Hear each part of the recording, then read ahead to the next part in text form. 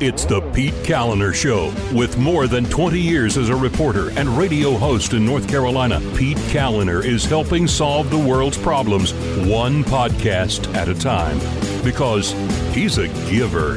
And now, here's Pete. Hey, what's going on? Welcome to the show. Thanks so much for joining me. I appreciate it. And I appreciate patrons who help make the show possible. Big shout outs to, would it be shout outs? Shouts out? Is it like attorneys general? Anyway, thank you to folks like Josh, Mary, Matthew, Elizabeth, Sarah, Kathleen, Phil, Rhonda, Jason, and Marlene. I appreciate all of the support. I could not do the program without patrons. And, of course, they get exclusive content.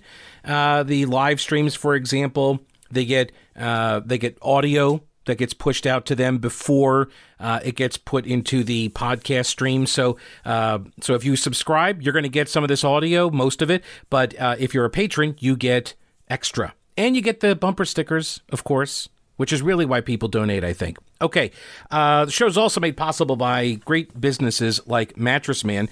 I actually just got, hang on a second, let me see if I can pull this up, because I got a testimonial, as it were, on the Facebook from Todd, who went to Mattress Man after hearing about it on this here program. Mattress Man has 4 locations. I'm not sure which one Todd went to. This is in Asheville and Arden and Hendersonville. And they do ship nationwide. They have local 5-star delivery service, which Todd was very excited about. Here's what he said. Actually, I'm sorry. He sent it to me via Twitter. So he says, take Todd, for example. He actually wrote a script for me because I said to him, like, I'm glad you went to Mattress Man and told them that you heard it here. If you tell me how your experience was, I can put it into the live read testimonial. So he did, and he actually wrote the script for me. So let's see how Todd did. Here's the script. Now take Todd, for example. He's a podcast subscriber, and he heard me talking about the Biltmore line of mattresses, the same great mattresses that they use in their hotels and their inn. And his 10-year-old mattress had divots in it. Worse than divots. 2 side-by-side ditches, basically. So he sent his wife to Mattress Man to check out the Biltmore line made by Restonic in Fayetteville. And she knew right away that she had found a great new mattress, the same style that the owner of Mattress Man sleeps on. So Chuck, I did not know Chuck had a Biltmore bed. They made her a deal that she could not refuse to include free delivery. Who does free delivery anymore? Mattress Man does. That's who, Todd. And Mattress Man is even going to haul off the old double divot ditch mattress. So when the wife is happy, everyone is happy, says Todd. So there you go. Testimonial from an actual listener and customer of Mattress Man. MattressManStores.com. A 120-day comfort guarantee. As always, they've got great deals going on right now. The tax refund sale, no credit needed. At most, $39 down. No interest, same as cash, 0% APR. Buy now, sleep on the mattress right away, and then pay it off when you get your refund. How awesome is that? As awesome as Mattress Man. That's right. Buy local and sleep better. All right. So last night, I watched and listened to the General Assembly come back into session after their weekend recess, and they were taking up the governor's veto of Senate Bill 37. This is the bill that would have forced schools to offer in-person instruction. That's it. Just offer in-person instruction. And this had passed with enough votes to override the governor's veto in the Senate. They needed 30 votes to do so. They did not get 30 votes. Spoiler alert, they did not override the governor's veto. So the state senator who ran the bill, Dina Ballard, she started off by, making her case for overriding the veto. About 2 hours prior to receiving the governor's veto on Friday, I actually received an email from a family whose grandson, who was a senior in high school in, I think, the Iredell Statesville schools, but had committed suicide and left a suicide note simply saying COVID. Our kids and our students have lacked the social interaction and the collaboration of the classroom environment in order to succeed. I am appalled that the governor continues to withhold in-class instruction to students, even as we have moved forward and progressed through vaccinating our teachers. He referenced in his veto the CDC guidelines. And so I'd just like to kind of make a mention of a few of the CDC guidelines real quick. One, core principle for physical distancing. This is in the CDC guidelines. Establish school policies and implement structural interventions to promote physical distancing of at least 6 feet between people. The interventions presented in this section provide examples of ways to promote physical distancing and alternatives when physical distancing is not always feasible. Again, it's promoting the distancing, not mandating. And I think the CDC is well aware that sometimes the schools are not in a position where they maybe can do the necessaries or the suggested social distancing as well. Another CDC guideline, in-person instruction should be prioritized over extracurricular activities, including sports and school events, to minimize risk of transmission in schools and protect in-person learning. So it's safe enough for soccer, it's safe enough for math. And clearly another point, K-12 schools should be the last settings to close after all other mitigation measures in the community have been employed, and the first to reopen when they can do safely. Schools should be prioritized for reopening and remaining open for in-person instruction over non-essential businesses and activities. The governor's clearly shown that schools should be open for in-person instruction because businesses can be open. We just opened the bars again.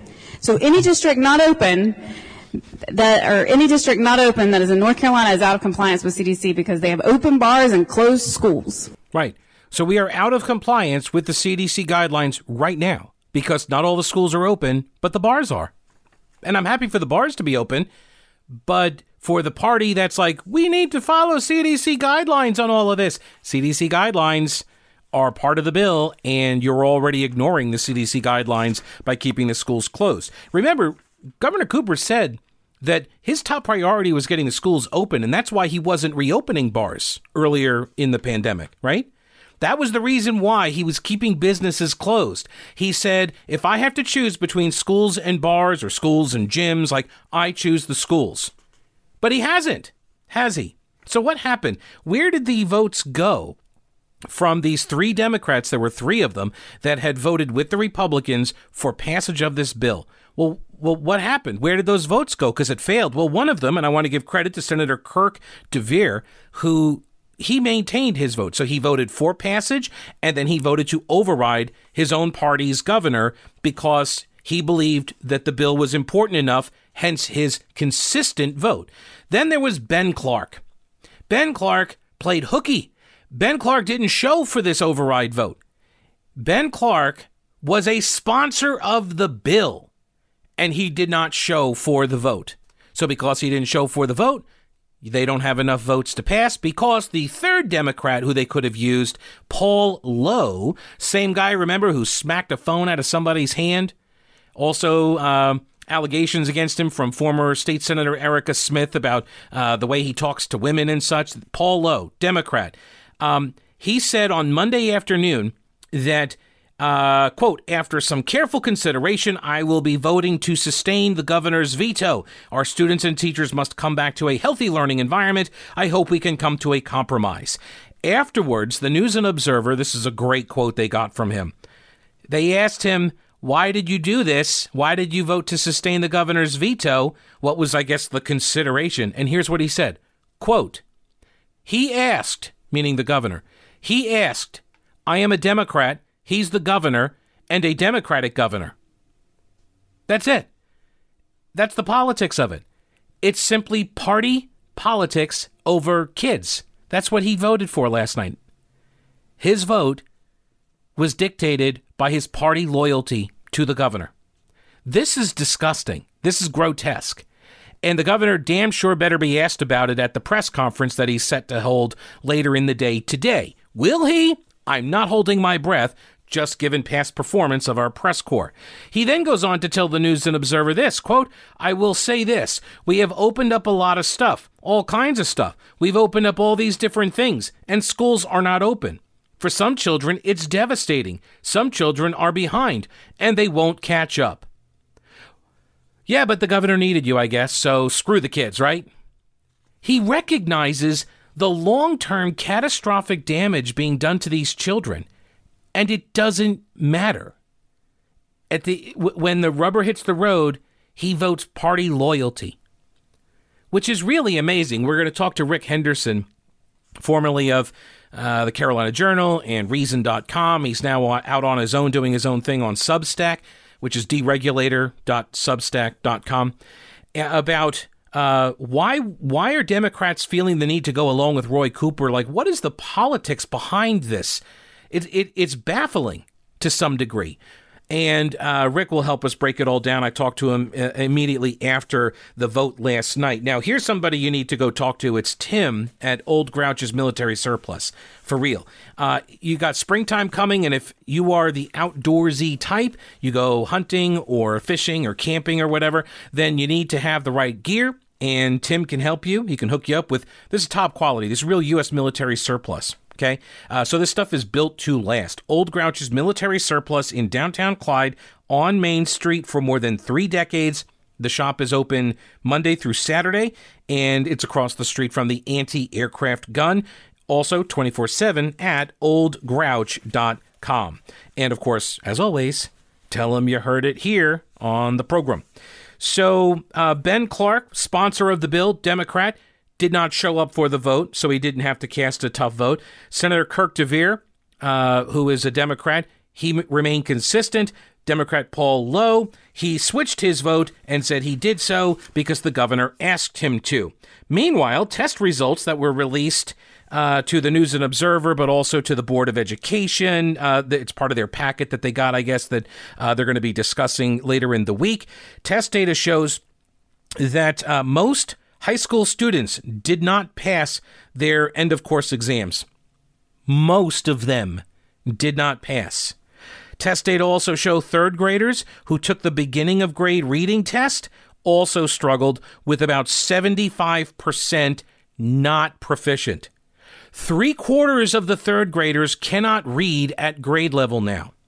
This is what the left and education activists have referred to as the school-to-prison pipeline. If you don't get these kids educated to grade level by grade 3, chances are they're going to end up in prison or they're going to end up in a life of poverty. What the hell are you people doing to these kids? This is coming from a person who doesn't even like the K-12 model.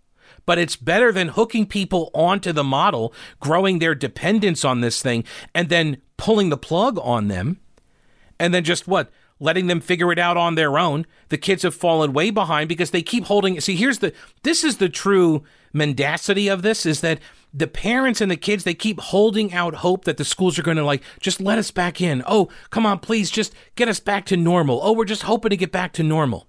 Meanwhile, private schools all over the country, schools all over the planet have been operating for the last year. And all those kids are getting educated, and they're moving past you. You're going to be playing catch up for the rest of your lives. And all these parents and kids, they keep holding out hope that, if they just get this one more thing, then they'll agree to reopen and everything can go back to normal. This is an abusive relationship, people. You're being abused. And all I can do is point it out, and all I can do is say there are better ways to do it. Get off of this K-12 model. Get off of it. Revolutionize education and actually help break this bond, break this dependency. Everyone will be better off for it, because this is no way to live. But, what do I know? I'm just a podcaster, right? Joining me now is Rick Henderson, formerly of Reason.com and the Carolina Journal, and now he is the writer, author, publisher, the purveyor of his own Substack newsletter, I guess is what they call them, deregulator.substack.com. And Rick, good to talk with you again. How are you, and how is the business going? Hey, Pete, great talking to you too. It's going well. It's been a long time since I've done nothing but write, and so it's fun doing that again. And it's interesting. I've been at this now for 5 weeks. Haven't missed a deadline yet, which when you're when you're your own boss, that's a good thing, And you've got, but you do have people depending on you for material. It's going well. It's very liberating in its way that I can write about what I want to. And also, what's interesting are the articles that get feedback versus those that don't. And so it's something that's nice about this process that allows you to let your audience sort of guide the direction you go, because something that gets 40% of the viewer or the readership of something else, you probably don't want to hit too often. That's right. Well, it's always one of the things that amazes me and has amazed me over the years in radio was, I'd spend all this time prepping a topic, you roll it out, you pitch it to the audience, and you get nothing. And then you make some offhand comment about, I don't know, the weather, and all of a sudden it's, phone lines light up and everybody wants to talk about it. It's just, it sometimes it's more art than science. So yeah, it really is. It was funny. Was it for me, last week, for instance, there was 2 weeks ago, there was the instance of the auditor doing something about an audit about the Medicaid providers. Yep. And what happened was I was actually contacting the auditor's office about the General Assembly's decision to get rid of the Program Evaluation Division, which is kind of the Government Accountability Office of state government. And I wanted to comment, and her press secretary said, I'll see about that. But you know what? We got this audit dropping in 20 minutes. And I said, cool. And so I was actually the first place to break that. Now, it was a breaking story, which got absolutely no play whatsoever until about 3 days later. But I was thinking, hey, man, I'm on the breaking news desk again. This is awesome. Right. And nothing. It is one of the challenges. Same thing with podcasting, is recognizing that there is not the immediacy, especially in radio. There's not that immediacy. So, there are pros and cons to that. So the nice thing is that I get to actually have longer form conversations with people, because the folks who are listening are really interested in the topics that we're discussing. And you and I are kind of in the same wheelhouse here in North Carolina politics and the General Assembly. And so we were just watching the override vote that occurred in the Senate. Not going to have a vote in the House because the Senate failed to override the governor's veto. So were you surprised that the Senate couldn't muster the votes? Earlier today I was, because I posted about it on my Substack platform earlier today. I thought that that override was probably going to happen because, for one thing, the Senate and the House both got enough Democratic votes with the solid Republican caucus to override a veto if that, when that happened, because it was going to happen.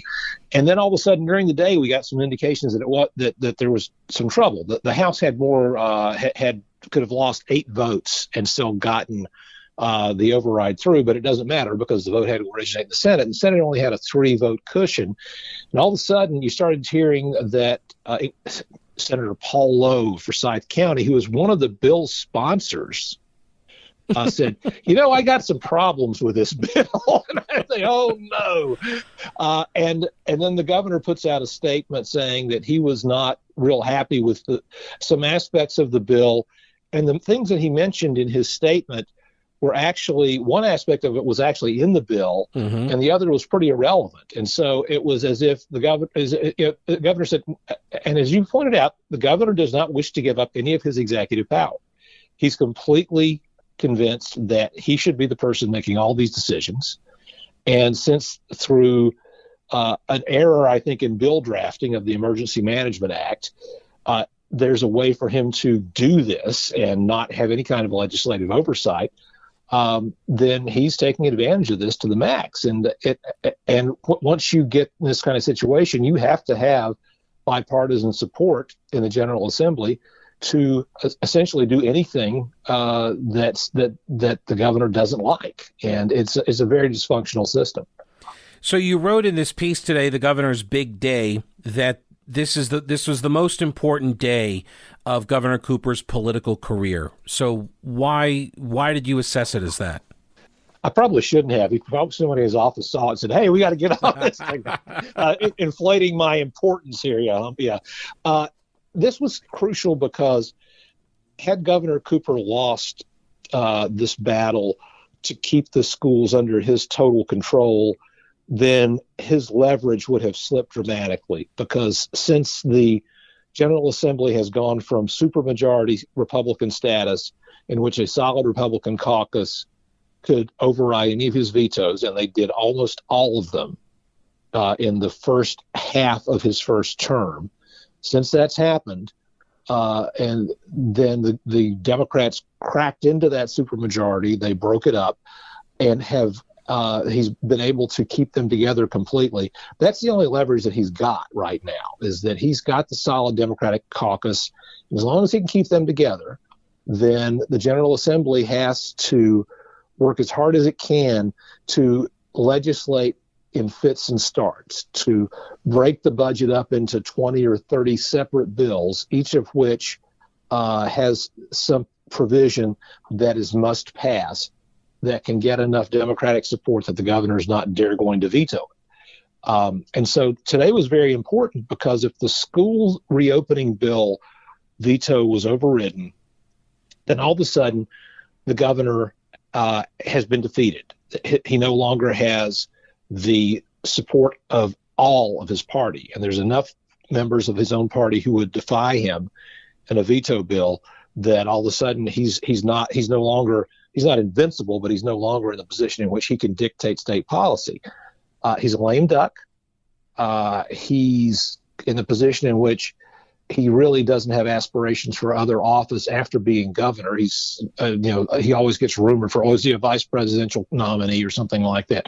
No, he's not a potential candidate, because for one thing, his wife has said she doesn't want to move to Washington. That's why one of the first pieces I did for the site talked about this speculation that he might be a potential running mate for Kamala Harris in 2024 or 2028. And I said it's ridiculous. Not only for various reasons of politics, that they're both sort of dead fish on the stump. They're really not very good campaigners or speakers. On top of that, he has no interest in leaving North Carolina. And so this is the last political position he's going to hold. And he's not really been extremely successful if you think about his priorities and the inability to get Medicaid expansion through, the inability to junk up the tax code again with all these corporate giveaways and crony capitalism aspects that used to be in the tax code. And also the fact that the General Assembly has been able to connect teacher pay to performance much more than Cooper would like. He's really not been very effective legislatively either. And so this is sort of the last bit of leverage he has, and he almost lost it. All right, more with Rick Henderson in a minute. Now, if you have almost lost it over the process of getting your house sold because you have a lousy real estate agent, or for some reason, like it's just a hassle and it's not going well, you listed the house and it's not selling, then here's what you need to do. You need to call my real estate agent, Rowena Patton. She is the only agent that I called. She's the only agent I've ever actually endorsed in all of my years in radio. So give her a call at 828-333-4483. That's 828-333-4483. Her website is mountainhomehunt.com, and put her and her team to work for you, her all-star powerhouse team. She outsells 99% of the realtors in the entire state. She's got homes at all price points, and she's got buyers already lined up. So go ask her to get your house sold.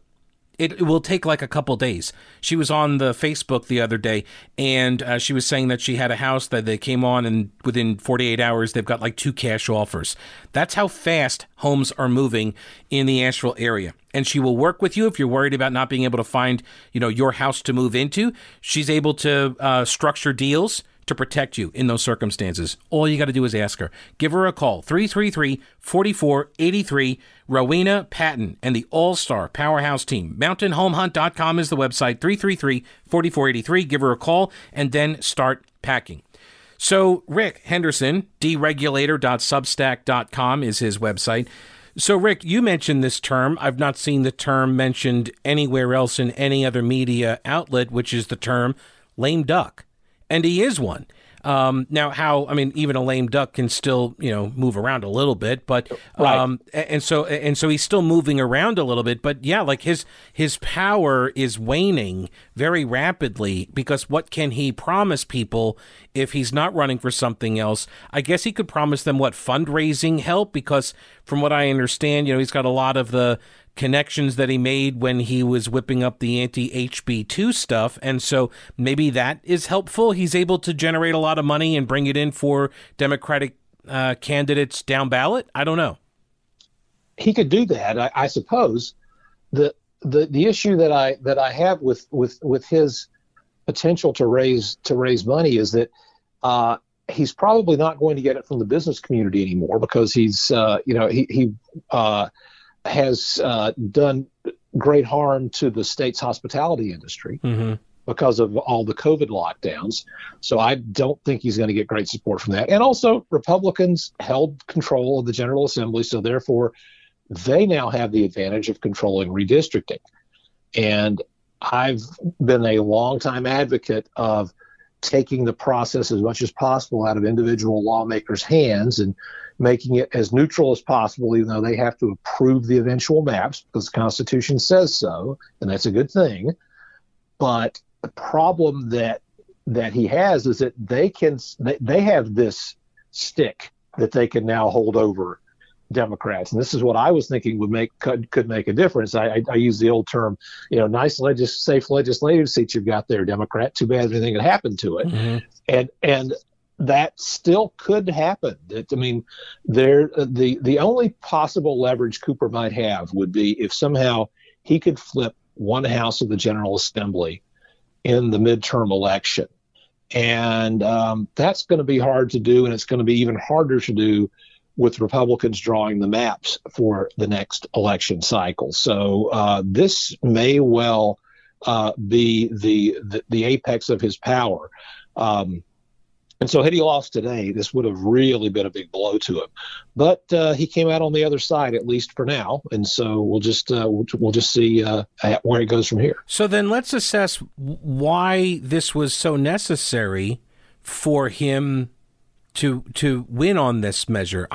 Frankly, I'm kind of shocked at how people are just ignoring or dismissing the inherent contradiction in his statements when he says we need to make sure that the local districts maintain control, but we also want to make sure that we mandate how they reopen safely. It's an inherently contradictory position. Nobody seems to care. I don't find these excuses very believable.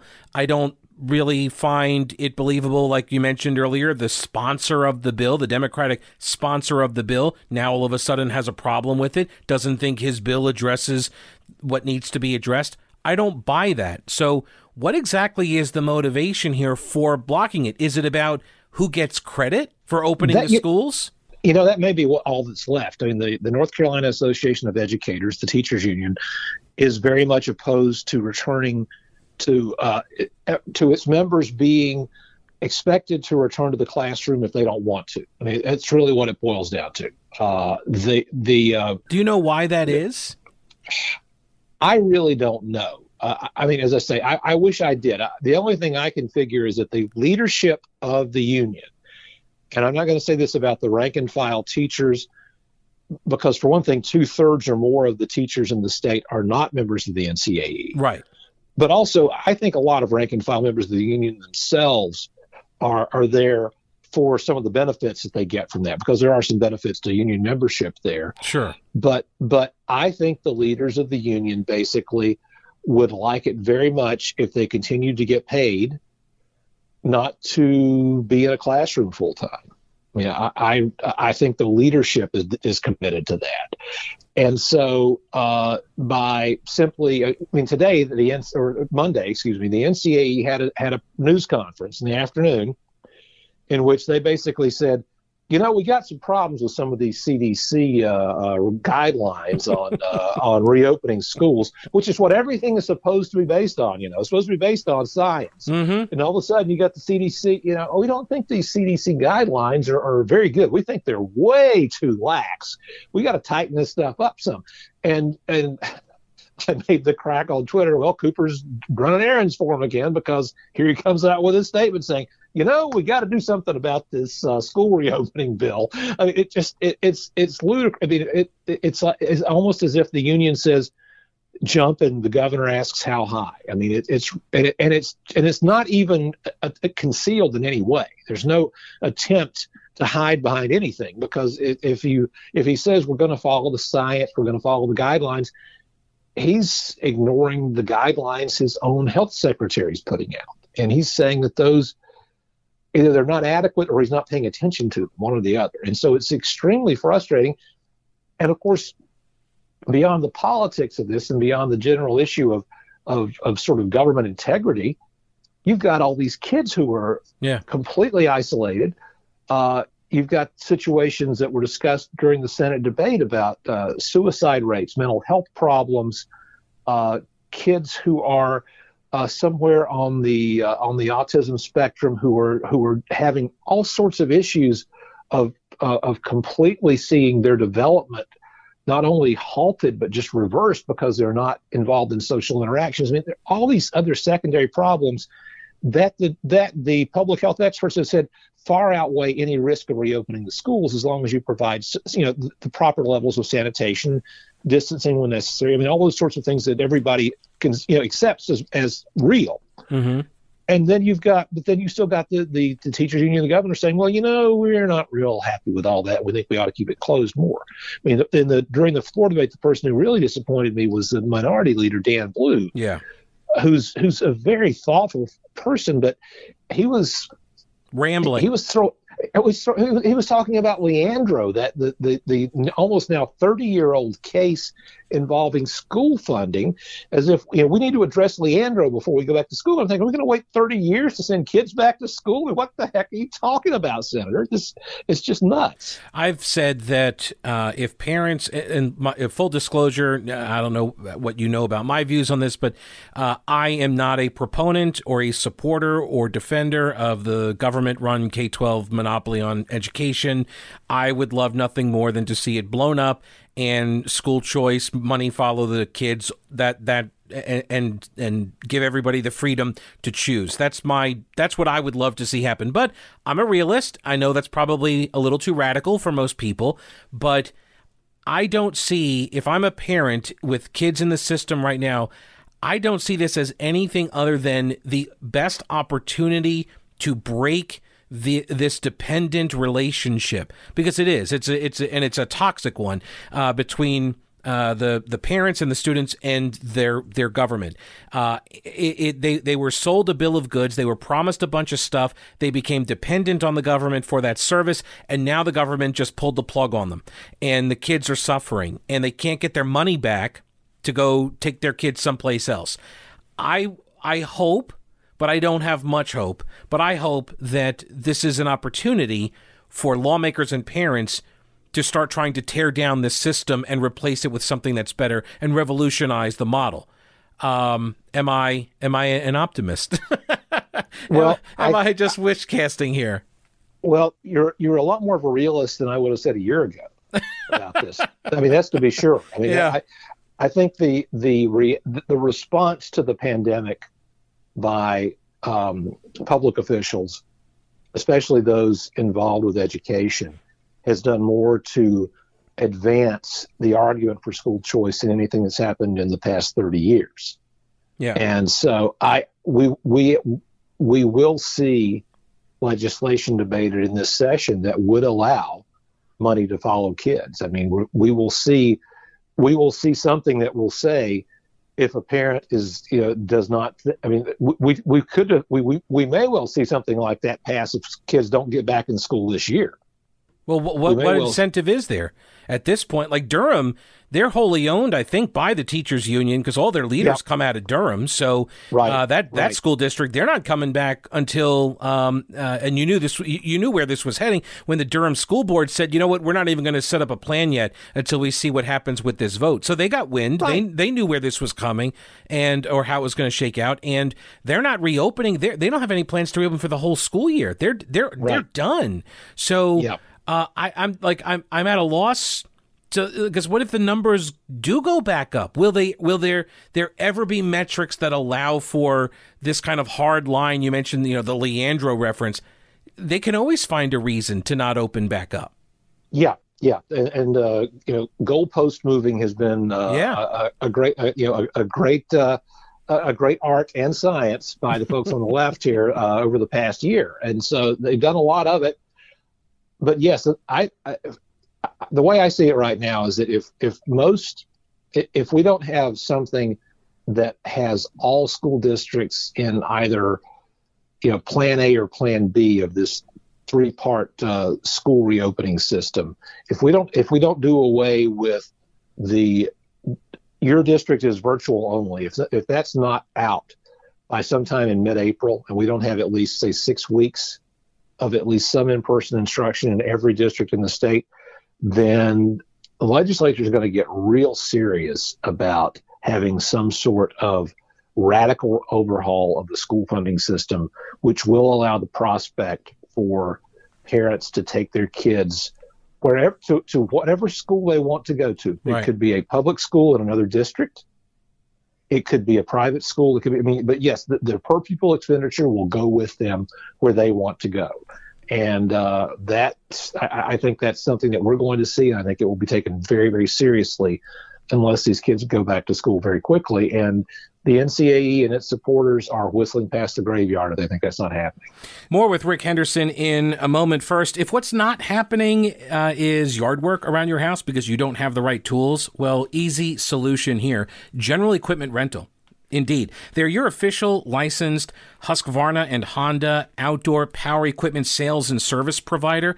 But also, if you need some tools or equipment just for one job, spring is coming and maybe you want to take down a tree, but you don't want to go buy a chainsaw. Well, you can rent one from General Equipment Rental. You rent it, you cut the tree down, chop it up, have the firewood, and then you bring the chainsaw back. Easy, right?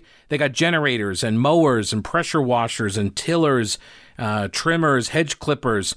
They've got leaf blowers. This is for residential, but also commercial purposes. Whatever the project you're looking to complete requires, they can help you. And they're going to show you how to use the tool as well. So you're not going to go in there flying blind. I mean, they don't want that. They don't want you busting up their tool, right? So, but they're going to show you how to use it, which means you'll get the job done quickly and correctly.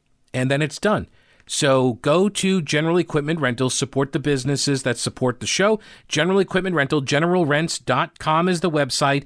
They're in Weaverville at the intersection of Merriman Avenue and Reems Creek Road. Family owned and operated for 3 generations. These are great people. So go in, tell them you heard it here on the show. Tell them Pete sent you. General Equipment Rental in Weaverville, generalrents.com, and think outside your toolbox. So what you mentioned the Emergency Management Act earlier. Do you think there is going to be any movement towards amending that in the General Assembly this session? I think the likelihood of it just went up. Because I've written about this as well, and I've gotten the sort of response I've gotten from legislative offices is, well, we don't think it's time yet. It's almost it's kind of like the situation with the Biden administration and all the non-happy talk about COVID, even though some wonderful things are taking place. Mm-hmm. As soon as he gets his COVID bill through, all of a sudden things are going to look really good. All of a sudden, we're making this miraculous progress now that I got this giant piece of legislation, using that term very loosely, through Congress. We're not going to have any happy talk about COVID until I get the $1.9 trillion out the door. I think that we'll see something similar to that with emergency management, quite possibly. Is that I think the legislative leaders wanted to keep their powder dry until they saw how the school vote went. Now, that may be wish casting on my part, but I was hearing a lot of grumbling about the Emergency Management Act last fall, in the earlier part of the winter, and all of a sudden it started dying down. And part of it may well be that the General Assembly was thinking, well, spring's going to come along and the schools are going to get back open again. And this is something that we're not going to be able to, that nobody's going to care about because they're going to forget it. But if we go into the summer and we haven't had in-person schooling in a lot of the state for the better part of a year and a semester, they may rethink that. So why would the governor, if he is in a lame duck period now, why wouldn't he just say to the NCAE, I don't need you, anymore, right? I'm done. So why is he still dancing to the tune that they call? Well, in part, the Democratic Party in the state has been looking for somebody to be their guiding light, if you will, since as Jim Hunt's getting older. Mm-hmm. And Jim Hunt has been the person who has been, if not calling the shots, at least being the Yoda figure, if you will, for the Democratic Party in North Carolina now for the better part of 40 years. And as someone is going to have to succeed him. I mean, he may live to be 900 years old like Yoda. I don't know, but if he doesn't, then the Democratic Party will need to have someone, much as the Republican Party has been always looking for the next Reagan. And, sometimes you can get stuck if you do that. If you're looking to someone from your past to be your guiding light, you may ignore the fact that there are people out there right now who can provide an awful lot of wisdom. But the Democratic Party is looking for the person to be the next old hand, person you go to get the advice and the guidance you want to. And I think that the governor wants to have an informal role with the party after he's gone, because he's not going to be going for another elective office. So if he stays in the good graces of the NCAE, then maybe they will use his look to him for endorsements for candidates who are running for office or things like that. I mean, are there other interest groups on the left who want that? And then there are the trade associations and the like, who are essentially nonpartisan. They just they're going to go with whoever's in charge. They're going to make sure that they don't burn bridges with either party. So he wants to be that sort of figure. He would love to have the Roy A. Cooper Center at UNC, much as Jim Hunt has the center at NC State. He'd love that sort of thing. And so I don't know that that's going to be possible, but we'll see that. But I think he wants to be some sort of elder statesman for the Democratic Party when his term in office is over. Rick Henderson, you can read his writing at deregulator.substack.com, deregulator.substack.com. Rick, is there anything else that you want to add on this that you think is important or interesting to note that I did not already ask you about, or we didn't cover? Well, I guess as far as the newsletter is concerned, I try to have a North Carolina focus on most of the posts. I post something every weekday, and they're not all 100% politics. I also post music videos, not me, thank goodness, but and other weird bits of pop culture. But and then occasionally the national issue, but with a North Carolina angle of some sort. But the thing that's nice about the newsletter is that you can sample it. You can subscribe for a free list without get on the free list without having to pay for it, or you can support a writer who hopes to not be a starving writer who's trying to strike a bit of an independent, right of center voice for the state, and as you're doing with your podcasting and your radio broadcasting to provide something that's a little bit different and again has a voice that's quite distinctive, and so that's why that's why I wanted to have you on also, is because I know that what you're trying to do, and I think it's an important voice that we want to keep you here in the state. You got a lot of institutional knowledge, where a lot of bodies are buried, and so honestly, and that's one of the biggest problems in a lot of markets, in our small mid markets where. You got reporters that come through. It is better now, I think, than it used to be.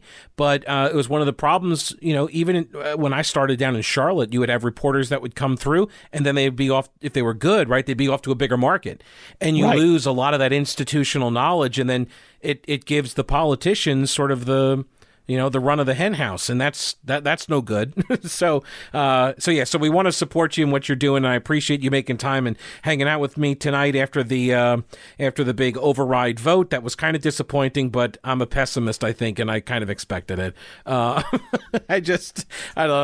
never expect to win. Maybe it's the libertarian in me. I never expect to win this stuff. You hope you move the ball down the field a little bit, but once you get into scoring in the red zone, don't run the ball. Throw the ball. Come on. What are you doing? That's right. All right, Rick Henderson, deregulator.substack.com. Again, thanks for your time today. I appreciate it. Thank you, Pete, so much. Really appreciate it. All right, now here is something you'll appreciate. Growers Hemp. CBD. It's actually full spectrum hemp extract. Add it to your daily routine and discover what it can do for you. What are you looking for? A better quality of life, a balanced state of mind, immune system resilience, deeper sleep, lower tension. I take a couple of these drops every night before I go to bed. I sleep more deeply than I ever have before. And I credit the Growers Hemp to it because I noticed the difference. So the best quality at a price that's affordable, and they can do this because they control the whole process. These are North Carolina farmers that said, you know what, why don't we do this? We're family farmers, and we've seen the way some of these big boys come into town from California and such after hemp got legalized in North Carolina, and they're like, we don't want to do business like that. Let's save our family farms, let's grow hemp, and let's control the process from seed to shelf, and that means you get better quality at a lower price. And as with all products that are CBD, I got to read the GovCo statement here that these statements have not been evaluated by the Food and Drug Administration. The efficacy of these products has not been confirmed by FDA-approved research, and these products are not intended to diagnose, treat, cure, or prevent any disease. Nothing I have said is meant as a substitute for or alternative to information from your healthcare provider, so consult your healthcare professional about potential interactions or other possible complications before using any product. You can find it, by the way, on the shelves at the Broad River Hemp Company in Shelby, the Medical Pharmacy in Locust, the Durham Co-op, but if you go to the website growershemp.com, use the promo code PETE, you'll get 20% off. That's growershemp.com, promo code PETE for 20% off. From North Carolina farmers to your home, Growers Hemp, it's about the hemp and not the hype. So Governor Cooper, in explaining his veto in a statement that he put out yesterday before the veto override vote, he said that the question is whether we can reopen schools safely. He says, quote, the bill allows middle and high school students to be in school without following DHHS and CDC guidelines on social distancing. He said he would like for local districts to have control over the decision to return to in-person classes so they can make adjustments if coronavirus cases surge again. This is the inherently contradictory messaging that nobody seems to recognize or care about. I'm not sure. That the districts should be trusted to open, to make these decisions on when and how to reopen, but they can't be trusted to implement 6 feet of distancing. That they have to be told by the governor and the General Assembly in passing this bill, right, that they have to be told you must follow the CDC guidelines, that you have to do this. But at the same time, the governor is saying we need to trust the districts that they'll make the best decision on how to reopen safely. It's an inherently conflicted message because it's not the real point. This isn't the message. They're trying to make the safety argument, but in my opinion, what this is really about is protecting his power. And I went over this the other day, that he is trying to prevent the General Assembly from taking back any of the power that he has been exercising. He's trying to protect it. And while it is fair to say that an executive branch elected official is trying to protect and preserve executive branch authority, if you're using that authority in a way that is not constitutional, then no, you should not be able to protect that power, right? So he's slow rolling the reopening of schools. Why? Could be about claiming credit. So this way, the Republicans don't get to be the ones that say, we reopen the schools. He wants to do that. But he's got to make it believable, and he's got to get the NCAE on board. So what do? You push him to the front of the line for the vaccines, which is what he did. And now you're going to give him another 2 weeks, 3 weeks, get a lot of teachers vaccinated, and then he'll be able to say, now we can reopen safely. Now everybody should be reopening safely, which, by the way, Durham Public Schools, they went remote only for the rest of the year, right? They said this, they voted on this, the Board of Education. In fact, last week they met and they were like, maybe we should come up with a reopening plan because this bill looks like it's going to pass. And then they were like, well, let's not be rash about this. Let's wait and see if the veto gets overridden or not. So they just froze everything, just waiting to see what the legislature would do, because they had a pretty good sense that it was not going to be overridden. Durham is ground zero for the NCAE. Their leadership, the statewide leadership, comes out of Durham, okay? And what does it tell you? That Durham is still shut down and has no plans to reopen for the rest of the school year. What does that mean? That tells me that either the Board of Education is completely at the mercy of the NCAE, or nobody trusts the school district to reopen safely. Isn't that an amazing thing? Like, you don't believe that the Board of Education, that you guys ostensibly control, that you don't think that they're going to be able to open safely. So is that an indictment on them personally? Or is it of the, does it come from a belief that nobody can reopen safely, in your estimation, NCAE, who, by the way, applauded the governor's move? Here's their, their statement here from the, Tamika Walker Kelly, the president of the NCAE, said that our politicians are not thinking of innovative solutions to all these problems.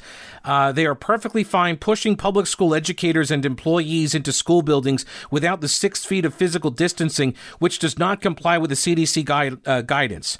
Okay, not all grade levels have that guidance. See, they're purposefully conflating. If this is confusing, by the way, I understand. It's confusing to me too. But they're purposefully conflating grade levels with guidance from the CDC on what distance there needs to be. Is it 3 feet? Is it 6 feet? And the plan A and the plan B and the plan C, and what districts are open? Oh, but we got, 90 of the 115 are open, right? They keep throwing around all of this data to do what? To confuse you into thinking that schools are opening, but not really.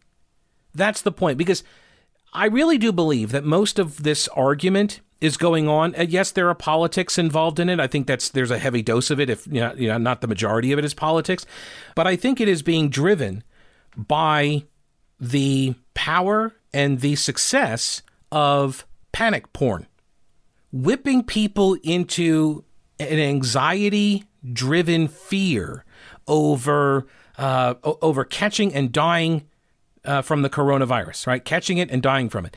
When in actuality, the real risk is very, very low for, in particular, the demographic that are teachers. And it's almost non-existent among kids, the younger grades. Now, I understand there's difference for the high schoolers and such, but do you think the high schoolers, do you think they don't know about the 3 Ws and all? And you want me to believe that teachers somehow or another cannot enforce these 6-foot guidelines? Because they can adopt those guidelines. The boards of education can say, we're going to reopen with the in-person option and we're going to mandate the 6 feet, make sure everybody stays apart. They can do that. But what they want us to believe is that they can't be trusted to do that, while at the same time, we should trust them to control the reopening. It's an inherently contradictory message. Maybe somebody will ask the governor about it. I'm not holding my breath on it. Now, real quick, the Senate leader Phil Berger told reporters, according to the News and Observer, that there could be another bill to reopen classes. He says, I don't know what it would look like. I don't think we'll just say, though, that this is it. I hope not. That is a wrap for the episode. I appreciate you listening. Remember, subscribe to the podcast at thepetekalinershow.com. And thanks so much for listening and for the support for this many year. It's been a year. We'll talk with you later. Don't break anything while I'm gone.